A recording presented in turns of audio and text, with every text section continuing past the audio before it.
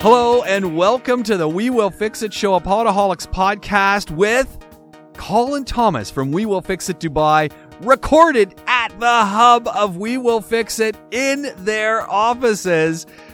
Everything that's going on with your house, your condo, your cottage, your flat, your motorhome, your backyard, your wet bar, your dry bar, your everything to do with DIY, home repair and improvement, we're talking about right here on this show. Colin is a wealth of knowledge, and so are the rest of the folks over there at We Will Fix It. Let's get to the show. This is your DIY connection. Here's Colin.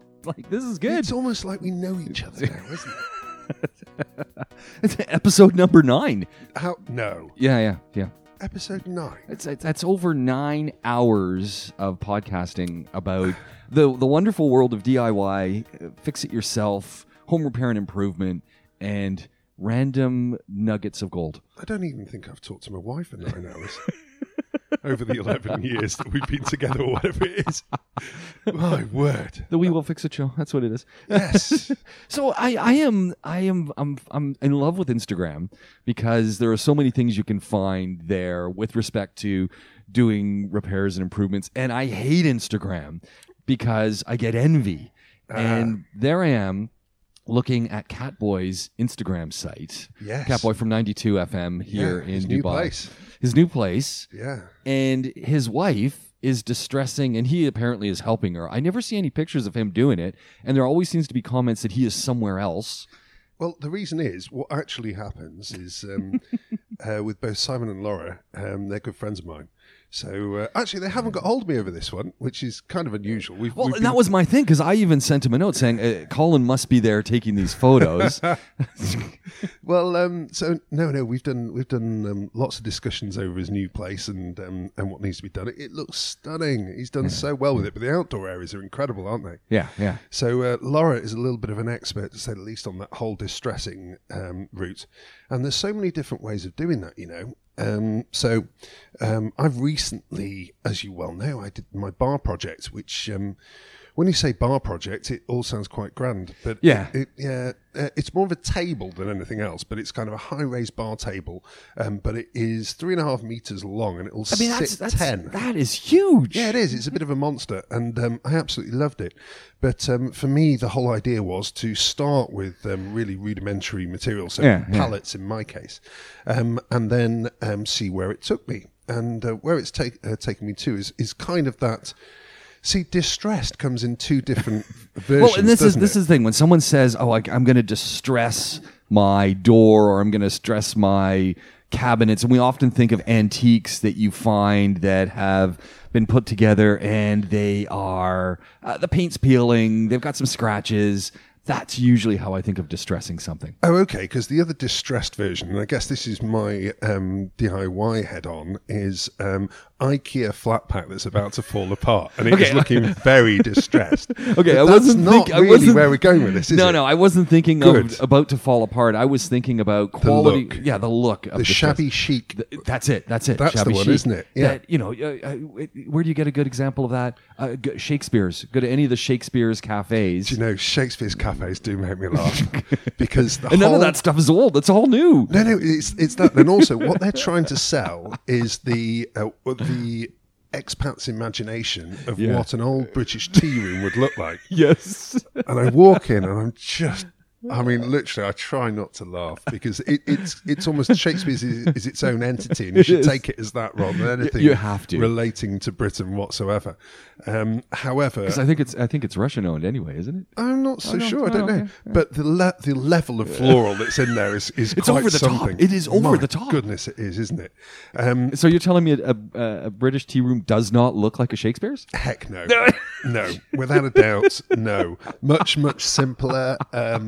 And, you know, the traditional ones, I absolutely love a traditional British tea room.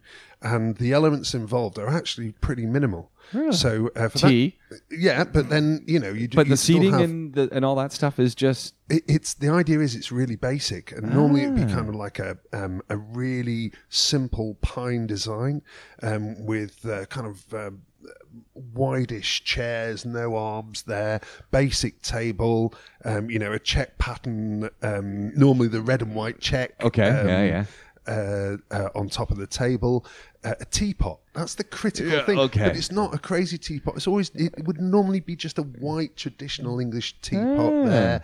And, you know, when you find one of those, again, you know, they're few and far between and very much in the tourist areas in the UK, but they have kind of an air about them, a real relaxed environment. And soft music playing when you go in and... You know, no, Okay. there isn't. No, the idea is that you create your own ambience in these places. Really? Yeah. See, I've got a total. See, my vision would be Shakespeare's, something like that. No. Okay. No, absolutely not. And then tea and scones there, and you know, and it's and a big pot of homemade jam, ideally in the middle. Yeah. You know, that's kind of where it traditionally goes. Okay. So very different, but distressing furniture. Yeah, How do you do it? Not talking about the stuff that's falling apart. Which Yes. you know what the problem I have, and we'll get to stressing first. You know what the problem I have with my IKEA drawer sets, and everyone's got an IKEA drawer set that they've bought. We do. Yeah. And the bottoms of the drawers are made with the cheapest chipboard or compressed board, or I think mine's not even board. It's some kind of cardboard that they've packed together, and they always bow in the middle and fall out.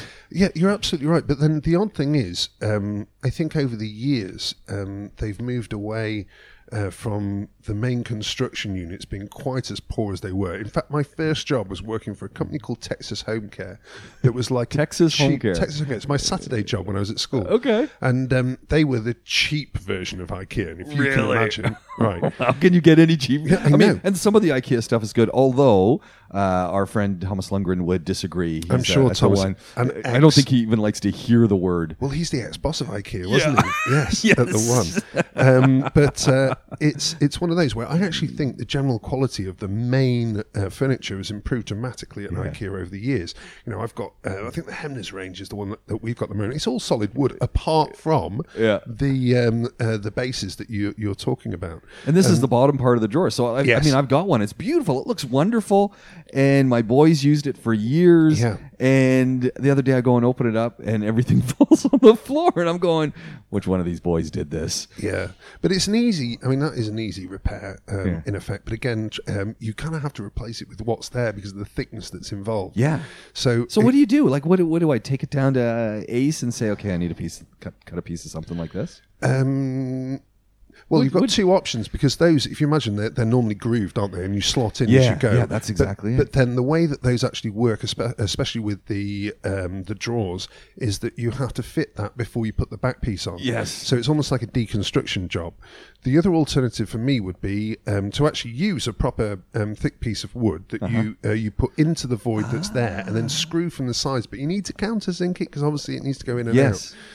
Again, perfectly feasible to do, but that's a bigger job. You know, you need to be a bit dedicated to the course for that one, but perfectly doable. The other possibility is normally that the recessed groove is normally about a centimetre above the bottom of the runner rail, which gives you that centimetre gap that potentially you can put strengthening bars in to actually get around the issue as well. But again, you need to look at clearances to be able to do that. Yeah. So there you go. Now, distressing, James. Which is getting back to what we started talking about. Yes. It's only 6 minutes that we started talking about that, got onto 2 other topics, and we gotten back. So that is a record. It is. We're doing better than normal. Well done, us. So for distressing, James, there's 2 different ways that you can look at it. No, hold on a second. I mean, I'm calling it distressing. Would people from different parts of the world, like in England, would you call that distressing? Yes. Okay, so we're on the same. Absolutely. We're on the same. Or topic. the shabby chic design is the way of doing it. Okay. So 2 different scenarios with this: either you've built something and you want to finish it, and you want to finish it in that style, or you already have something and you want to actually distress it to that kind of environment. So for my bar table, basically, I took the wood right the way down to core, so it was absolutely virgin before I started. Yeah. And then for that one, I started by using a pickling type of stain first of all. Pickling stain? Is it called that? Yeah. Yeah. So if I go to the paint shop and I say I need some pickling stain, they're going to know exactly what I'm talking about? I bought it from Ace Hardware. Really? Yes. Okay. Yeah. So I've never heard of pickling stain. Yeah, the idea is it's like a see the traditional stains that have been around for hundreds of years, are all in that kind of brown range. Right. And these days, brown's kind of out on the whole. So you want something that's a little bit more fresher in terms of colour. Okay. So there's a whole range of these kind of pastel stains, in effect, Sure, which are known as pickling stains. So that's all they are. It's just a stain of a different type of colour. Nice. So basically, I started with a kind of a white design with that. They're water-based as well, which is great. So if you do a test area and it's a little bit too much, you can pull it back that way.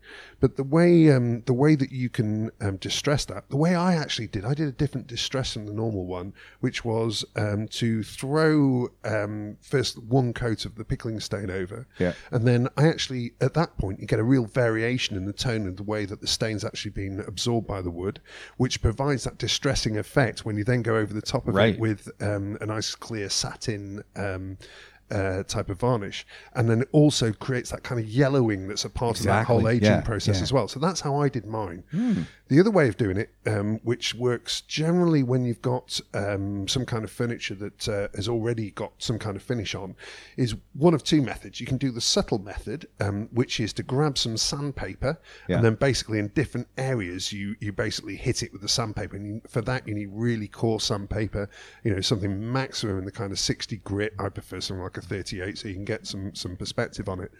But you have to be really careful, because if you're not really careful with it, it's really obvious that you've done it. Like and you want it to look like it's happened over time. And I've seen people who have done that, and it's like, oh yeah, you tried to do a little sandpaper here, and it did not work. It didn't work. And I think they went with too high of a grit to start with instead of easing into it. Well, that's true. Yeah, I mean, I guess there's that time element as well. But you talked about the wonders of Instagram. So before you're doing this, have a good look. Pinterest as well. Have a good look. Oh, that's right. I always forget Pinterest. Yeah, have a good look at what other people have done, how they've done it. YouTube videos. Have a quick look first. And you usually have the time lapse thing, so you can see here's how I started, here's what I did. Go slow. Now, there's the other route, which is how the professionals do it. Now, they use big, nasty chains. Chains? Big chains. Okay. And they hit it. What? Yeah. So when you're joking. So it's therapy. Yeah, well, yeah, exactly. But if you imagine... they hit it with chains. Yeah, when you're buying an old piece, there's always chunks out of it or various other bits and bobs, and they're trying to replicate that. Yeah. So if you're only doing a bit of sandpaper, in effect, the wood actually looks pretty new anyway, because it hasn't got chunks out of it. There's no dents or anything. So they want to dent up the wood more. So generally speaking, they'll pull chains over it. They'll give it a good whack where it needs it before doing whatever that finish would be. Get some dodgy movers to come and move your stuff around. Take it around the block for you. The other one, if you've got, imagine that you've got a painted... You got off that really quick, that one. You don't want to go there. Dodgy movers are not my favourite subjects, especially here in Dubai. Oh man! But the other one that we don't really think about too much, but we're just coming into the season, is the effects of UV. Oh, leave the things out in the sun. Exactly. Yeah. So especially if you've got something that's been painted. Yeah. And again, when you think of furniture, normally if it's been painted with an indoor finish. Right. Well, that's going to degrade pretty quickly, like a week or two outside. You need to keep a close eye on it, and then seal it again with a satin varnish after you've seen what's happened, and you're happy with the level you're at. And you've got something that's stable with that distressed look, and you've basically done nothing apart from move it. Well, that's really easy. I mean, that's sweet. Yeah, I know. That's the other way of doing it. But so what did Simon and Laura do? Because it looked to me like she had a little orbital sander going on her table. I haven't seen all of their recent stuff. They did a whole batch in the last place when I was around there, which was, in fact, I can extrapolate from what I've seen to where they may well be. So again, with an orbital, then you can use that. Because I sent him a thing and said, a good belt sander would make that job a lot faster. Because I figured you were taking the pictures. I'm just shocked that you weren't over there with a cooler and a deck chair and supervising. It's just gone hot. We're busy. So I know that they had a whole bunch of white furniture that they'd done previously. That's what they were redoing some of this white furniture. Because there was something white. Yeah. So also that would have been, they did that 2 years ago, I think. Okay. So by now, white furniture outside, you are going to get that UV pretty... a little bit of chipping that you want to fix up, So I'm guessing at that point you've got two options. You've also got a little bit of flake that would have been happening there as well. So hit it. If I was doing it that way, I would hit it with a random orbital, but actually with a really high grit. So all that you're trying to do, I'd be... well, actually with a random orbital, you need to be quite aggressive anyway. anyway, but I'd probably be at 100, something like that, 100 to 120. And then all you're trying to do is to remove the loose stuff and nothing more. Yeah. So at that point, literally quick over it. Do not put pressure on the random orbital. Let that do the work. Focus especially on the sides or where there's anything that's loose, and then be done with it. And it's a quick process. Nice. So I do it that way for exterior furniture. I'm guessing that's probably what she did. I mean, I'm looking at this, and it's inspiring to see people doing some DIY projects. And I think that, and in Dubai, because if you're following folks in Dubai, you start to see more and more because of the algorithm. And I just think more people are doing this stuff themselves. And as they were saying in their captions, little family bonding time. Families getting together, we're doing stuff, we're making a change in our environment, and everyone seems happy about it. Yeah, I absolutely agree. In our house recently, we've been doing the whole of the exterior walls right the way around our garden were redone by a guy I've used for years who did a fantastic job of that. What he didn't do a fantastic job on, though, was my front door, which was an absolute disaster. Yeah, my front door is dying. I mean, I got to do something with it. And every day I come out and I look at it and I just go, paint's starting to chip off. I was thinking of just distressing it a little bit, taking a sander around it, but I'm thinking it needs to be protected. Well, ours had exactly that same issue, but the problem being we're in one of the older developments within Dubai, and the issue was that it's actually not a solid door, it's laminated. Oh. So, but does it feel like a good, heavy, solid door? Yeah, it feels all right. So how have they done that? Well, the first attempt at it was not very good at all. They basically just stained it, varnished it, and left the damage that was there. Oh, no. So it was a bit of an add-on to the work that was done, and he was supposed to be showing me how great his carpenter was, and I brought him around and said, look, come on. That's not a carpenter, that's a labourer. Don't be dishonest about this. So he totally admitted it, and in the end I went to a specialist that again we use in the business for years, and we had two options. Either you take out all the mid panels from the door and completely redo it that way. That sounds like a very long, inexpensive job. Exactly. And painful. To give you an idea, that would have been the best part of 5,000 dirhams to do that properly. How much can you buy a new door for? It's a big door. Oh, okay. All right. Probably 10 or 12,000, I'd have thought. But instead, and my landlord's incredible. He's an absolutely wonderful man. If I told him that was required, I'm absolutely sure he would have supported it. But I just didn't think that was value for him. Yeah. So instead, he got his French polishing guys to come in. French polishing guys? You won't believe this. There's French polishing guys here? Oh, yeah. Okay. And what they did was it had blown at the bottom of the panels. So they chipped that out, sanded it, and then refinished just the bottom sections where it had blown, and then recolored to texture the wood that was actually there, and then gave it a heck of a lot of matte varnish just to finish it and give it the protection. And it's done a great job. It's like 95% of new, which is a heck of an achievement. Wow. So real artisans, those guys, I love them. Really good. Jumeirah Carpentry, for people listening, fantastic outfit, and you can trust them without a doubt. And again, that's the thing. And folks say, "Oh, do you share the names of the people that you're using for stuff?" I say, absolutely. I want people to know where they can go and find good quality craftsmen or craftswomen to do these jobs, because we get too many jobbers. Completely agree. The other thing that I really want to stress on this one is anybody who we share. It is a very Dubai thing. I never really thought about it before, but people automatically assume that if we're referring them on to other people because it's work that's not our core skill, that there's some kind of financial incentive for us. There really isn't. We just want the work done well, and we don't want people, if we can't help with things, we don't want people to be dealing with people that won't do a good job. That's it. And I think that's just par for the course, isn't it, these days? That if you refer someone, they figure you're getting a kickback. We're getting a kickback. People often say to me, when we talk about, we talk about Jumeirah Carpentry, and they would say, "Oh, are they sponsoring?" It's like, no, but we probably should get them to do that. But no, it's like or the folks down in Satwell where you get all your parts, which we talk about a lot. Yeah, absolutely. And they're just a good place to go. Yes, go do it, because where are you going to find this stuff? Yeah, exactly. And we also, another thing that at We Will Fix It, we're really it was really important to us is we want people to actually do more DIY themselves and use us for the stuff where we're really good value. If you can do it yourself and you want to do it yourself, then why not empower people to do that? And that's actually been a thing that you and I have stuck with for years now. Yeah. On all of the sessions that we've done. So for us, when it gets technical or when it gets dangerous, especially, so power is the big one there, or water in terms of the potential damage that could be caused.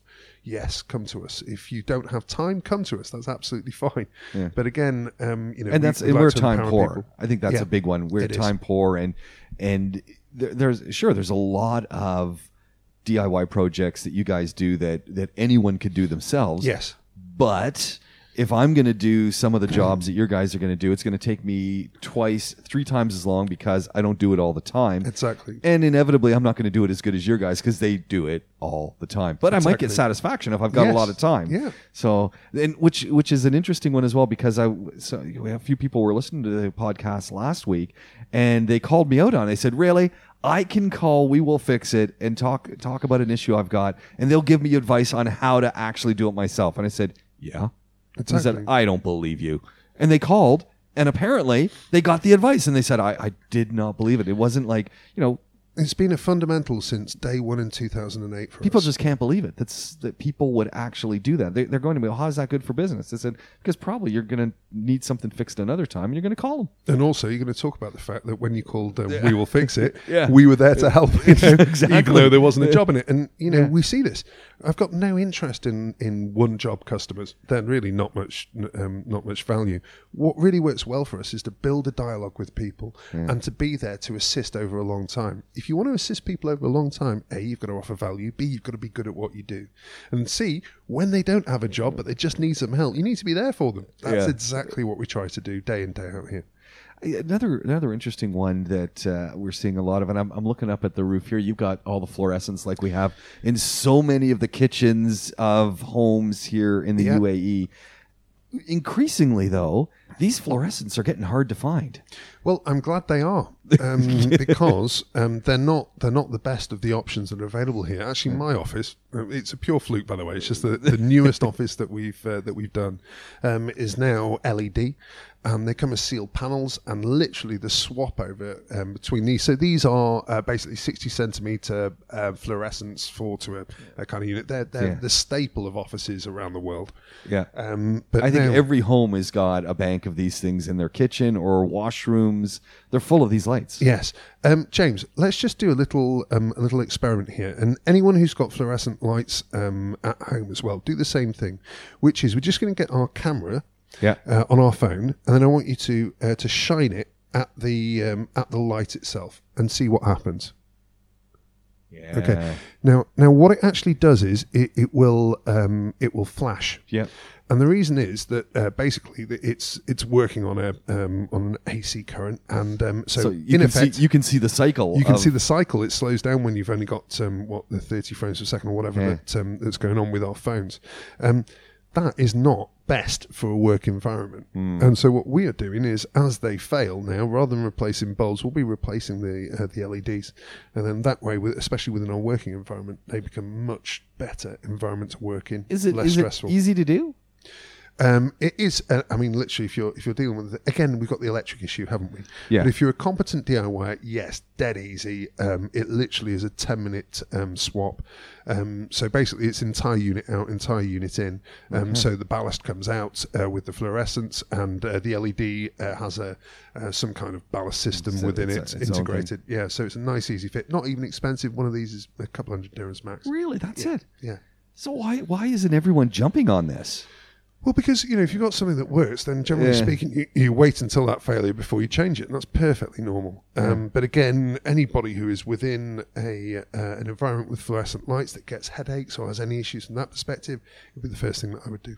I know in my washroom I've got an old fluorescent light, just a one bulber, and I must have to change that thing 2-3 times a year. I have no idea why it keeps going. It's very frustrating. It's to the point that we just sort of said, we just got to put in new lighting here. Yeah, it might be fluctuation in current. Could be that you've got a short that's just giving it a little spike now and again in terms of power that's just killing it. But it happens. It is kind of variable here in Dubai now and again. And these spikes do happen. In fact, I had a friend of mine only last week who, in a mad panic, 7 o'clock at night, called me to say, 5 minutes ago, we turned on a light and 3 different light bulbs in the house exploded.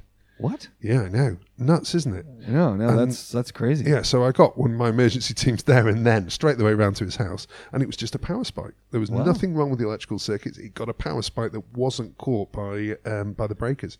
Wow. So breakers were tested, they were fine. It was just one of those things.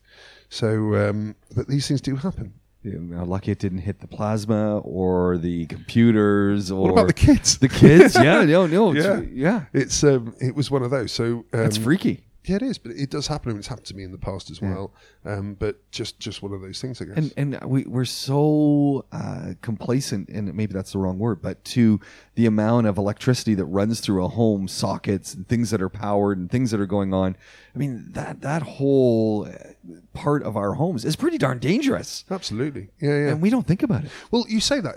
It is dangerous in a way, but then the other side of that there's a lot of safety mechanisms. Exactly. That didn't used to be there, you know? Yeah. Back in my day, you know, our house, my dad used to have literally a whole row of fuse wire that would sit there, and then when something blew, he'd hit the main switch, stick a new bit of fuse wire in there, and away we would go. Well, these days, all of that, you know, to have, residual earth protectors and all this kind of stuff that's automatically within a system, they're safer than they've ever been. Yeah. So you've got to work quite hard to have a failure that is going to. Well, and wiring's much better, insulated now. Exactly. There was a lot of just wrapped wiring in the past. It's horrible. Horrible stuff. Yeah, I know. A whole different world these days, and again, much for the better. Yeah. Another thing to say is the wiring here in Dubai is based on the British system, which, believe it or not, actually is incredible. It really is the best in the world for. It's very little that we're the best in the world for now, but I think our electrical systems definitely are. So it literally in Dubai. You hear these stories about all of these fires and whatever. Yeah. And yes, it's generally when somebody has tampered with a perfectly good system and has brought maybe some of the history from their home countries and how they're wired here, which tends to be the issue. But again, leaving grounds off and things like that, or running an extension cord out of a socket. I've seen that at a couple of places where instead of just plugging in an extension cord, they've actually hardwired it in, and you see it coming out of the up the wall, and it's like, well, hold on, where's this coming from? This cannot be up to code. It's it is difficult at times in the way that people do things, but part of going to somebody reputable, whether it's us or anyone else for that matter, who is reputable, is that they will make sure that you're kept safe. What's going on in the shop right now? Talking to you, and as I was coming in, and he said, today is one of the first days that humidity is kicked back in. That I just noticed a little tweak of it this morning. Yeah, AC units must be getting lots of calls. It's nuts. Everything's nuts. It's all nuts, James. Which is good. I mean, if you're in the DIY and home repair business, now this is a good time of year. Oh, absolutely, it is. For us, it's all about now managing that demand and making sure that we have space for emergencies and that kind of thing. So that is literally by the hour we are managing that now. Our king of everything organisation-wise, Kevin, who you know as well, unfortunately has just had a big foot operation. He damaged himself running, and they've literally sliced him open, and he's going to be out for a while. So the boys upstairs are stretched at the best of times anyway, but they're doing a fantastic job, thank goodness. So we're keeping up with it, but it's just everything is crazy right now.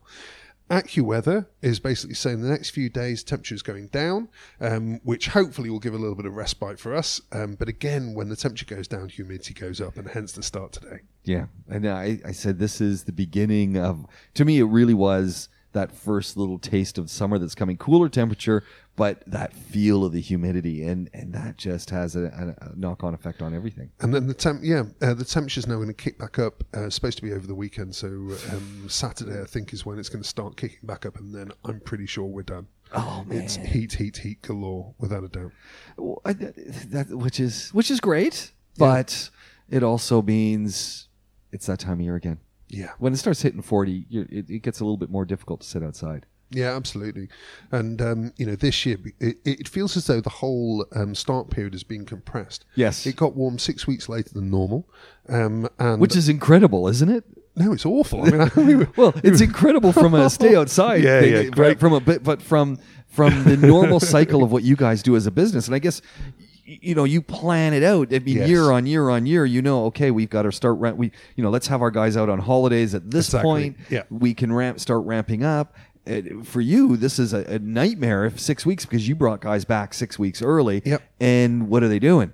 It's, well, we only need 80% of our employees, and we got 20% that are doing makeup jobs.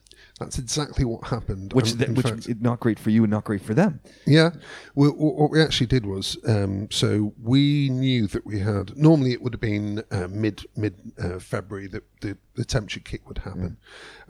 Our guys, we try and get them back, everybody back off vacation by the 1st of March, and then we're gangbusters. By the 7th of March, it was really clear that the unsettled weather was just going to be unsettled, and it wasn't going to go hot until at least the end of March. So pretty much on the 7th, we just went, okay, we now need a big gangbusters promotion. Yeah. And we did, and we filled it inside 3 days, and it was just beautiful, insane. Yeah, I know, massive discounts. So everybody did very well in Dubai. So thank you to all our customers. But it was one of those that it's just a question in that situation of filling the jobs, getting it done.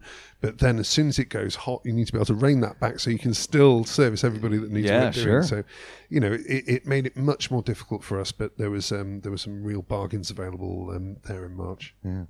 Here's another question. We were talking about electricity. What about plumbing? And my question is, when I think back to homes I've lived in overseas, and I go into my kitchen and I go underneath the sink, it's all metal plumbing. Yeah. Increasingly, when I look around here in Dubai, it's all plastic. And in some cases, flexible plastic hoses coming off the bottom of my sinks. Is this the new norm, or is this borrowing from other parts of the world and trying to make the best and easiest fit? Interesting one, that. So we've got a bit of a unique environment here in the UAE, in the Middle East, on the basis that you're never really going to get freezing pipes. Right. As a result, the traditional copper pipes that you'd find, certainly in the UK, and I'm guessing in Canada lots as well. Of copper. They're becoming kind of a thing of the past on the whole here. Really? But interestingly enough, back home they're becoming a thing of the past as well, because copper is so expensive that it's no longer cost effective to put them in. Wow. So now there's a move to plastic pipes of different types. The main one here is UPVC, which is a high pressure, it's the dark grey pipe that you'll see coming out of your pumps on the whole. And it's adequate for what it does. The idea is it's adequate. I don't like that word. Okay, well, let me explain that a little bit more. So UPVC is a really low-cost pipe, great up to kind of 10 bar is probably the maximum that it would go to. Your pump will pump at probably maximum 5 bar. Okay. So it's got a bit of latency. So it works in the house? Yes, it does work in the house. Where it struggles with, it can't do hot water. Well, if you imagine in the summer, your water goes hot, and that's kind of at the limits of what... Mine's coming out at about 52 off my roof. Yeah. I mean, that is don't need to heat the water temperature. Oh, definitely not. So that will shorten the lifespan of UPVC. UV also, although it's UV treated, UV will also shorten the lifespan of it. You have another pipe which is called PPR, which is a green pipe, much better quality, but it's much more difficult to work with. Our guys have to plastic weld it to joint it together. Ooh. Which it's actually it's a great process, and it's very satisfying, but more difficult. There's not as many technicians that are able to do it. The parts are more expensive as well. So we use that when we need a higher quality replacement repair, and also that will do boiling water no problem. So and we tend to retrofit quite a lot of that around about.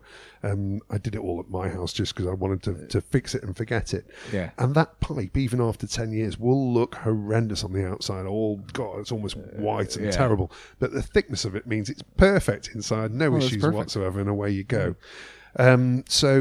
And then you have copper pipe. Yeah, copper pipe's absolutely utterly fantastic. Do they even sell copper pipes here? Yes. Okay. It's you don't see the uninsulated here. It's normally sheathed with white plastic, so you get a little bit confused necessarily with what you're dealing with.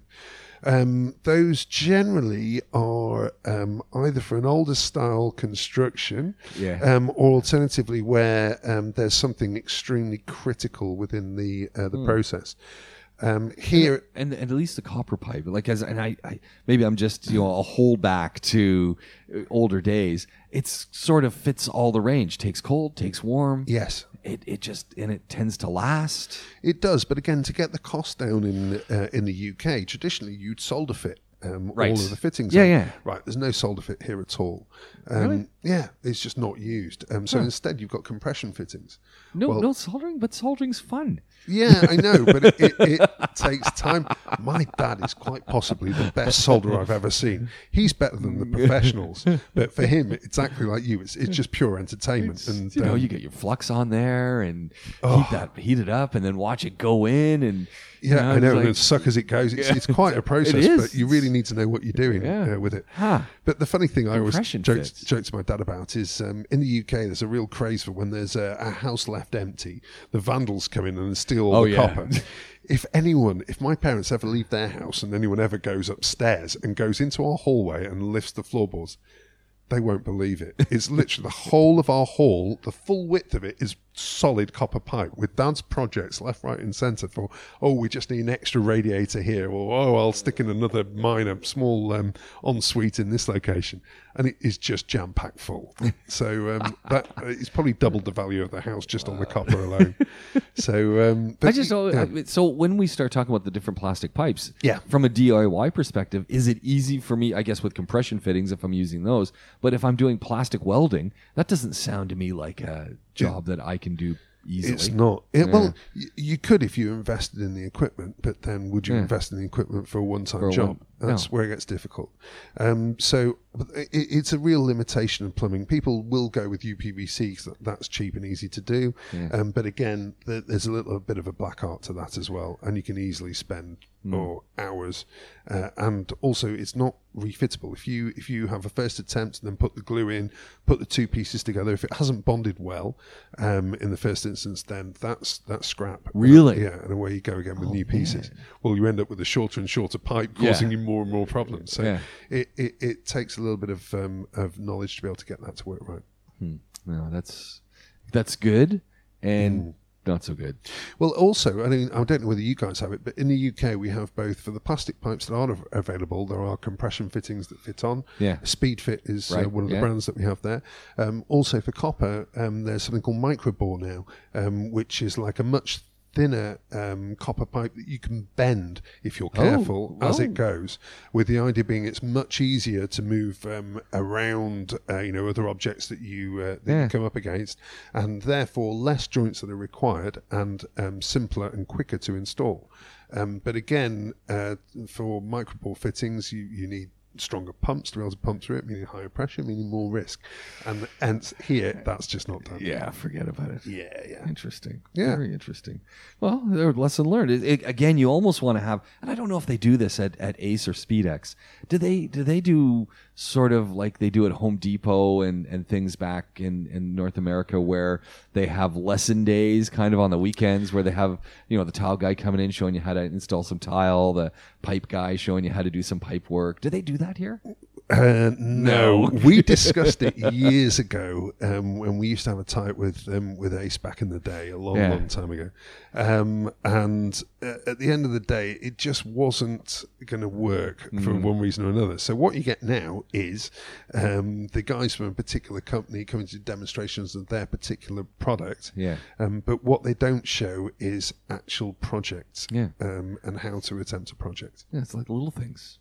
Putting down a few tiles in the garden. Yes. How to, do the edging correctly and put up some edging barriers. Because that's one of the things I've been looking at. And I've got a little bit of a garden space. And I keep thinking, I need to put in some concrete edging or, do a little bit of masonry, do some, make a nice little brick flower bed. Yeah. And I could get the guy to come in and do it, but I kind of want to do it myself. Yeah. But I look at it and I go, okay, this is not, sure, I can go to YouTube and I can go to that. The problem with YouTube is it depends where I'm looking at the YouTube video from. So if I'm looking at it from North America, I'm toast because they're using different aggregates and they might have different bricks and they might have different, groutings that they're using. Yeah. If I'm looking at the UK, I might have a better chance, but maybe not. I don't, and it's all, where am I going to see that project being done here with the parts and with the materials and with that are all here? Yeah, and that's absolutely. why I think maybe the folks over at Ace need to make some of these DIY. Maybe you guys, maybe we need to make some do-it-yourself videos. I can't imagine how many times we've talked about that. But then again, we have the same issue probably as the Power Tool guys, which is we need to teach people more about just the services that we offer when we disappear on that roof, and that's got to be the first batch that we do. And we're pretty close to getting to be able to do that. We've just got a videographer on board. That's awesome. Because I would actually watch that video if when you go up on the roof and there's only a handful of us who follow the technicians onto the roof. Yes, of course. Which I do, and I'm sure you do. Yeah. But many people they disappear onto the roof, and it's like I don't know what they're doing up there. Yes. It would be wonderful to have that video where you've got a technician talking through. Okay, so when we come up onto your roof. Hey, this is the process we're following. We have a check sheet. Yes. This is what we're doing. This is what we're looking for. Showing the good elements, say, of the AC unit, and showing, okay, here's how we know I can recognize a problem. This, that, and the other thing. I'd watch those videos. I think that's fantastic. Well, we were trying to get it all sorted before the summer really hit. Yeah. As it happens, just to get everybody in the right space, it's taken longer. I'm not sure I'm going to kill myself on a roof in this weather, if I'm honest. See, now it's getting warm. It's like, do you want to be up there shooting the video? And it's like, yeah. But it's not just shooting the video; it's the fact that you're utterly drenched. And, my guys, you look at an AC tech; they are a different breed. Yeah, it's so incredible. It takes a very special person to do that job. Absolutely. I mean, it's the nature of the beast. You're an AC technician. You're going to be working in some warm weather. Oh, they only break down when it's hot, and they're inevitably there between the peak sun time. Yes. Yeah. It's not like they're up there when it's dark. I don't want the guy up there when it's dark either. No, I had a technician once come over to my place, not from We Will Fix It. Yeah. And they wanted to do some work, and it was dark. And I said, no. Yeah. I said, no, we've got to fix it. I said, it's dark. Yes. Oh, no, and I'm going, how are you going to see? Well, they whipped out their phones. Oh, you're kidding. And I just said, exactly. I said, you're kidding me. Yeah. I said, come back when it's light. Well, we now have, as you know, we've got Essential Maintenance as a 24/7 business. Yeah. And just to be able to do that night work, we basically end up with a system that's at 5,000 to 10,000 luminance. Wow. So, more than pretty much any room's going to deliver. So they're carting the tech up with them if they're up on a roof? Yeah, so we have floodlights that literally go up onto that roof because they must work in an environment that's safe. Yeah. It's insane not to. So we have a whole different set of protocols that are required when they're doing nighttime work versus daytime work. It must be impressive too if they're in the ranches and they're up on a roof or something and you've got this football field. You kind of know when we're there. It's like, my goodness, have Manchester United come to town with their floodlit pits? Yeah, it's very much the way. But again, Emirates starts circling. Oh, is that the landing? So, but it's critical. Actually, just talking about the guys on the roof, the health and safety of having these guys working there is really, really critical to us. And directly outside where we are now, there are two enormous commercial ice machines. And we produce 1.5 tons of ice a day, which is to go out with all of our guys, just to keep their core temperatures down. They're also given hydration salts as well, so that they're able to stay in a zone where even at 5 o'clock in the afternoon after a tough day, they are in a safe place from their own body perspective. What's the biggest complaints that the AC Techs guys have? Do they? I mean, it's their job, but what are the biggest things they notice and they talk to you about with respect to the challenges they have with working on AC units here? I think one of the main issues that we have is that the units are designed to work at their maximum efficiency to provide the level of cooling that's required during the summer. We're in an extreme environment. Yeah. So therefore, if you imagine from a developer's perspective, they do not want to add latency, because latency costs in terms of the equipment that they're fitting. So you then get to these units that may well be 10 years old, so they're not as good as they were, and even when recently serviced, they're absolutely bang on the money, but they're right on the limits of what they're designed to do. And we have that for the best part of 6 months of every year. Wow. So the issue is that it's not a question of trying to find where the error is, it's trying to make every single part of that AC work at its absolute optimum. Well, if you imagine you're then combining that with the time constraints that we have as a business, they find that the pressure that combines those elements together is something that takes time to get your head around, that we have to work extremely efficiently to produce the efficiency that we require as a business. So I think their biggest complaint always is, I always feel as though I'm rushing and I'm against the clock. Well, you are, and that's why you are trained to the level that you are, and that is why you are here, because you're the best in the business. I mean, this is something that surprises me, that in this region, we don't have air conditioning manufacturers who are looking at the environment and saying, hey, we're in the extreme. How do we build a product to meet these extremes, and not only meet them, but exceed them, so that they just work better? Well, there certainly is. There certainly is companies that are operating that way. At the end of the day, it's all about a price point, and when it all boils down to it. And it's not. I don't want the outtake to be all ACs in Dubai are rubbish. They're definitely not. I mean, my AC is fantastic. Yeah, but, General quality is exceptional, but it tends to be that there are developments and units that are not as effective as you'd ideally like. Is it a good idea from a homeowner or a landlord sense to put little covers over sunshades over top of our AC units to not have the sun beating down on them, or is that overkill? They're not designed for that. The logic's good, but then more critical than anything else is airflow. So you're looking to expel the hot air from the unit that's on that is on the roof. So anything that impedes that actually affects that circulation process. So no, I wouldn't. But again, all you need is to make sure that unit's working efficiently. How do I do that? Service them really regularly. Yeah. I'm always surprised every time the guys come and service the units, the amount of sand that comes out of those the grates, the little fins. Yeah, so that's the condenser coil rather, and that's the whole process crazy. that's required. It's crazy. Well, also it bakes on, and it takes a skilled tech to get the right pressure to get that off. And our guys will literally work their way up. If you use too much pressure, you completely kill those units, and you have to replace the whole thing. So they work their way up. They'll start off with just a hose. But then people say, I can do a hose myself. Well, actually, no, you can't, because again, with a hose, and especially pressurized here, you can cause damage with that. However, some units require you to take that step up and then actually use a pressure washer. We have those as well. And the real knowledge comes from guys who've been doing this for a very long time to get the right level for your particular unit. Now, a lot of people will just look at the front of that unit. Yeah. Well, it's a thickness. So to get its efficiency, you need it to be clean all the way through, and that's really what a decent. And people forget about that. The sand travels right through, and then you got to get it all out. Yeah, it's really critical. And when it's three times a year, I often think that seems to be pretty optimum for cleaning. Yes, it is. But I almost think it needs to be done more. Well, it depends how much you're using it. If your ACs are on 24/7 versus off during the day, you're using them twice as much. Well, if you're using them twice as much, they need to be serviced more often. Yeah. So I think people forget about that. Yeah, it is a natural thing. It's out of sight. It's cold. Mind. There's air coming out of the vents. Yes. Not an issue until, hold on, that air's not as cold as it used to be. And my D-Wibble just gone through the roof. Yeah, that's the issue. I mean, keep on top of it. Generally, at any place that I've moved into, my first year was an absolute nightmare.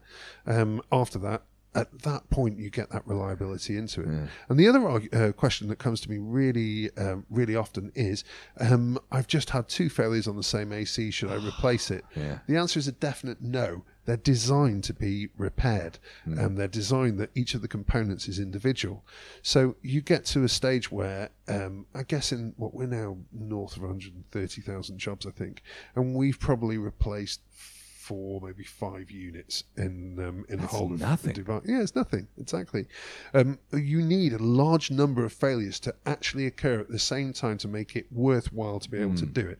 And on top of that, for the indoor unit, you then need to pull down the whole of the ceiling on the indoor, and a whole bunch of guys to come and fit the new one in, and then refix the whole of the ceiling back, which is a big job. So the bodges bunch of people come to you, I'll fit you a new AC. And they don't. They fit a new outdoor unit because that's the easy bit and leave the old indoor unit. So you've then got a completely unbalanced unit that's not going to work very well at all. It's just insane. Are AC units, in a sense, that one item that it's counterintuitive, because everything we get, cars, appliances, out with the old, in with the new. AC units, keep fixing the old ones and just keep them as long as you can make them last. Exactly. I keep talking about my wonderful client just around the corner from you. Yeah. But we've had that conversation, and hers are ancient. I think she's now, 21 years, I think, since she built her place in Mirdif. And I love her ACs. They look terrible, but they're just... Are they the old Lennox ones as well? No, they're not, actually. Hers are General. That's an even older... Yeah, but the indoor... Actually, I say they look terrible. I'm talking about the units on the roof. The ones that are in a house are just stunning, classic. Just wonderful bits of design. But then you look at them technically and you see how they're built, and you're just like, oh, wow. This quality is metals, quality plastics involved. Yeah. And it's just a whole different level, I think, to a lot of the new units that are produced now. And actually, I just pointed out... We're looking at one here, and I mean, that's a carrier, isn't it? I mean, that's a carrier. That's a top of the range carrier that we've got in this room here. There's a lot of plastic on air conditioning units now, though. There is, and that is a great AC. Don't get me wrong. And the thing is, in 20 years' time, what will that look like? Well, I tell you what, it won't look as good as the ones that are in our customers in Mirdif, which is the issue. And of course, with our knowledge, we're going to be buying pretty decent ACs. But it is a real shame when you see units that are like 2-3 years old and they're in pieces. This and we're looking at a split unit. This is what we call a split. That's a split wall-mounted unit. Right. So is this the new norm now for a lot of ACs that are going in places as opposed to no? So wall-mounted, normally you would find them in domestic properties. It tends to be a maid's room where these are used. We're in effect a warehouse with converted offices. Yeah. So in that situation, we don't have a false ceiling void where an indoor unit would go. Right. So hence you go wall-mounted because they're an easy fit in this kind of environment. Yeah, nice. That's how it tends to work. And I guess that's the rooms that I've seen these kind of things in, and a few places in North America and stuff. So yes, yeah. Great for retrofits in some of the older places where you don't have ceilings and things like that. Yeah, or additional units. You find, in a situation where you don't have enough cooling, this is probably an easier way to fit. I kind of need one of these in my kitchen, actually, because the AC in my place does come to the kitchen, but the kitchen's always hot. Yeah, it tends to be the way. But the other thing, again, is not to underspec. This is a bit of a beast, actually. This is a 4-ton in an environment that probably a 2-ton would do. Okay. But the reason that we do that is, again, this latency. Yeah. So this unit is not working hard to cool this space, and therefore, as a result, the compressor will be turning on and off more frequently, which means more downtime. It's not having to work as hard. So it makes sense. When you say 4-ton, where's the tons coming in here? The size of the compressor on the hull. So it doesn't weigh 4 tons. No. This is a cooling. Because I think a lot of people hear that and they think 4 tons. That's really heavy. Yeah, there's kind of 2 measurements in terms of the capacity of an AC. There's tonnage, which is the traditional measure, and then the modern version is called BTU. Right. Now, I'm no expert on the conversion. I have to look it up every time. To be brutally honest with you. But basically, that's how you measure the capacity and output from an AC unit. Okay.